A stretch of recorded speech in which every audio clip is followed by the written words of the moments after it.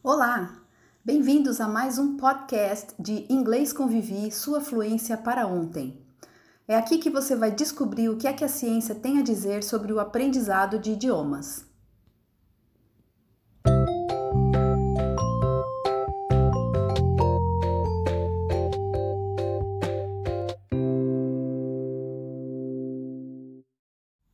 Você acredita que pode melhorar a forma como o seu cérebro processa as informações para melhorar o seu aprendizado? Vamos ver o que tem a dizer sobre isso o cientista John Medina, que é um biólogo molecular, professor de bioengenharia da Universidade de Washington School of Medicine, a respeito de como é que funciona o cérebro. Então, a primeira questão que ele discute é o que faz alguma pessoa ser mais inteligente do que outra. É a genética ou são os estímulos? E a resposta dele é os dois. E ele dá uma explicação bem interessante sobre essa combinação. Ele explica o seguinte, que os genes que você recebe são como vários pratos que você encontra numa mesa de buffet. Você já nasce com um certo número de comidas que são as suas opções de escolha. E algumas pessoas nascem com mais opções de escolha do que outras, mas o que você seleciona para colocar no seu prato é uma escolha sua. Então, a genética, ou seja, os pratos que são oferecidos, tem grande importância no seu desempenho, mas a escolha dos pratos são uma decisão sua, uma decisão de cada indivíduo, e são essas escolhas que fazem a diferença. Então, hoje eu vou falar sobre o livro Brain Rules, do Dr. Medina, em que ele discute 12 regras que você deve seguir para fazer as escolhas certas na sua mesa, né? E conseguir um melhor desempenho para o seu cérebro. Então, quais são essas regras? Então, vamos lá. Regra número 1, exercício físico. O exercício físico, ele estimula o cérebro. O ser humano foi projetado para andar, então as pessoas que se movimentam mais pensam melhor. Por quê? Porque o exercício físico aumenta a circulação sanguínea no cérebro, levando para o cérebro uma quantidade maior de glucose, que é uma fonte de energia, e também mais oxigênio para os neurônios. E também ele vai estimular a produção de proteínas, que vão manter as conexões dos neurônios por mais tempo. Uma pessoa que faz exercícios aeróbicos 2 vezes por semana diminui em 50% o risco de desenvolver demência. A regra número 2 fala sobre sobrevivência. O cérebro humano, ele evoluiu através do tempo. Hoje, nós temos o correspondente a 3 cérebros na cabeça. O primeiro cérebro é aquele que cuida, que foi o primeiro que a gente teve, né? Ele cuida das funções vitais do organismo, como respirar, tal, batimento cardíaco. O segundo cérebro que veio com a evolução, ele nos deu mais controle sobre as nossas ações. E aí a terceira etapa dessa evolução foi a que trouxe para a gente uma fina camada que recobre todo o cérebro, que é conhecida como córtex. E essa é a parte que diferencia o ser humano das outras espécies. É nessa parte, né, no córtex, que está a razão. A regra número 3 fala sobre as conexões que acontecem no cérebro, né? Então, tudo que a gente aprende na vida muda fisicamente o nosso cérebro. Ele vai se reconectando constantemente a partir dos nossos aprendizados. As várias regiões do cérebro se desenvolvem diferentemente em diferentes pessoas. A mesma informação é guardada de forma diferente por 2 pessoas. Isso quer dizer o quê? Que cada cérebro é único e é produto dos estímulos que recebeu ao longo da vida. Então, existem inúmeras maneiras de uma pessoa ser inteligente. Diferentes pessoas têm tipos diferentes de inteligência. A regra número 4 fala da atenção. O nosso cérebro não é multitarefas. A gente só consegue prestar atenção a uma coisa de cada vez. E o nosso cérebro vai selecionar no que ele vai prestar atenção. E quais são os critérios do cérebro? Bom, vou falar em 3 critérios que o cérebro usa para selecionar no que ele vai focar atenção. A primeira coisa é que as pessoas não prestam atenção nas coisas chatas. Então, se alguma informação for chata para você, você já vai se desligar dela. Segunda coisa é que as emoções ajudam muito o cérebro a aprender. Então, quando tem emoção envolvida, o cérebro se fixa mais naquilo. E a terceira coisa é que para nós é mais fácil perceber padrões e abstrair a partir de um significado do que lembrar de detalhes. A regra número 5 fala da memória de curto termo, porque a gente tem vários tipos de memória, né? Como que se forma essa memória de curto termo? Né? Ela acontece a partir de 4 estágios de processamento, que é a codificação, o armazenamento, a recuperação e o esquecimento. E quando o seu cérebro recebe uma informação, ela é dividida em fragmentos que são enviados para diferentes regiões do córtex para serem armazenadas.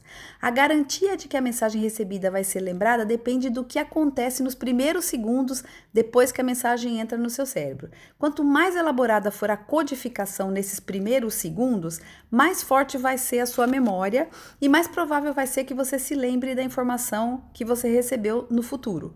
As associações durante a aprendizagem da informação, quando você consegue relacionar a informação nova com o conhecimento prévio e com a sua realidade, você consegue aumentar muito a chance de retenção da informação. A regra número 6 fala sobre a memória de longo termo. A maior parte das memórias desaparece em poucos segundos, mas as que sobrevivem a esse primeiro período, ela vai se tornando cada vez mais forte. Isso é que a gente chama das memórias de longo termo. E as memórias de longo termo se formam a partir de uma interação do hipocampo com o córtex. Essa interação pode levar anos até que o hipocampo saia desse processo, se desconecte do processo e a memória se fixe definitivamente do córtex. E para a gente ajudar na fixação da memória de longo termo, é preciso que você incorpore novas informações de uma maneira gradual e repetindo essas informações em intervalos regulares. A regra número 7 fala sobre o sono. Ele fala que quem dorme bem, pensa bem. E por quê?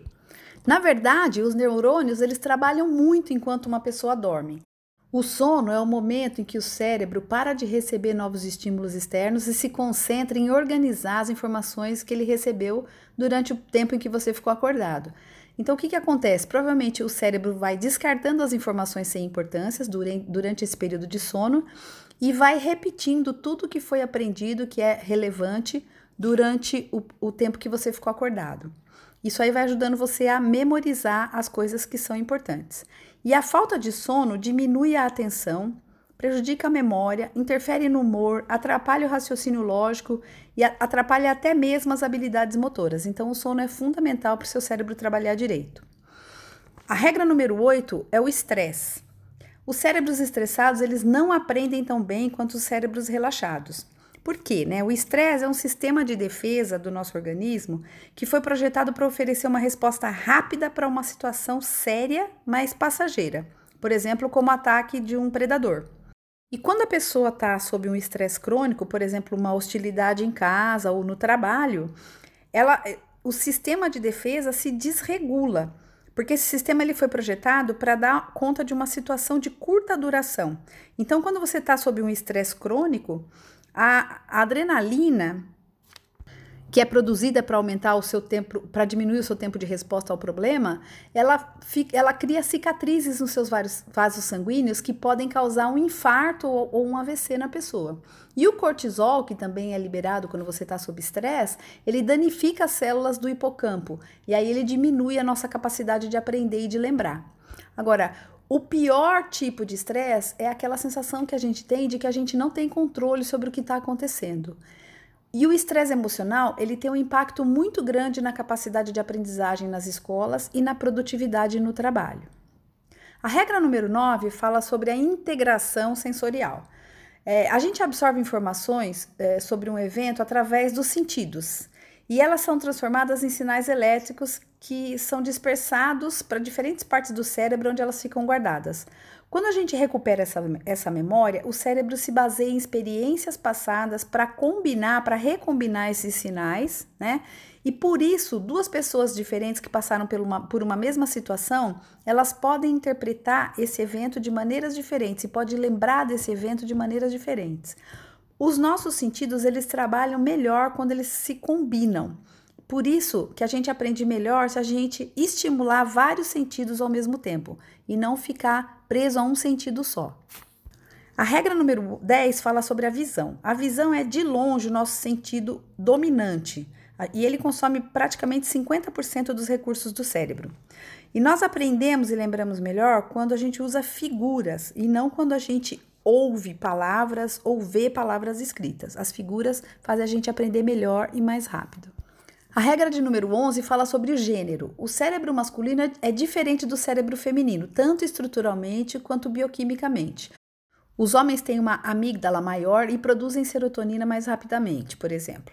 Mas não existe nenhum estudo científico que determine que essas diferenças sejam significativas. O que se sabe é que homens e mulheres respondem de maneira diferente ao estresse agudo.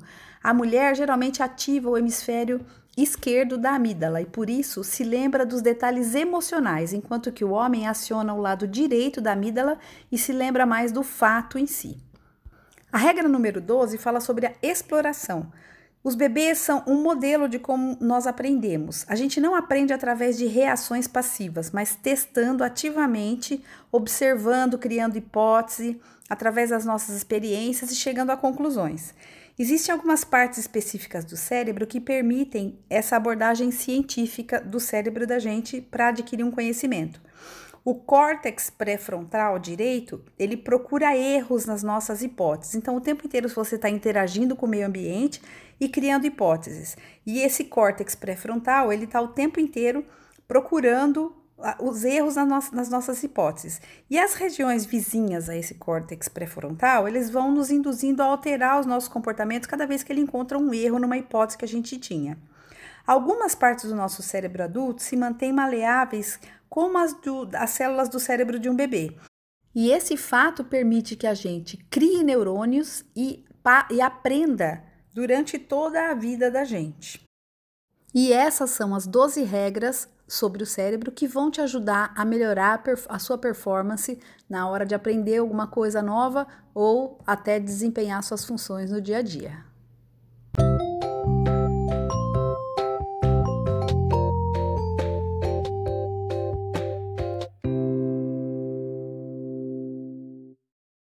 Você ouviu a mais um podcast Inglês com Vivi, sua fluência para ontem. Obrigada e até a próxima!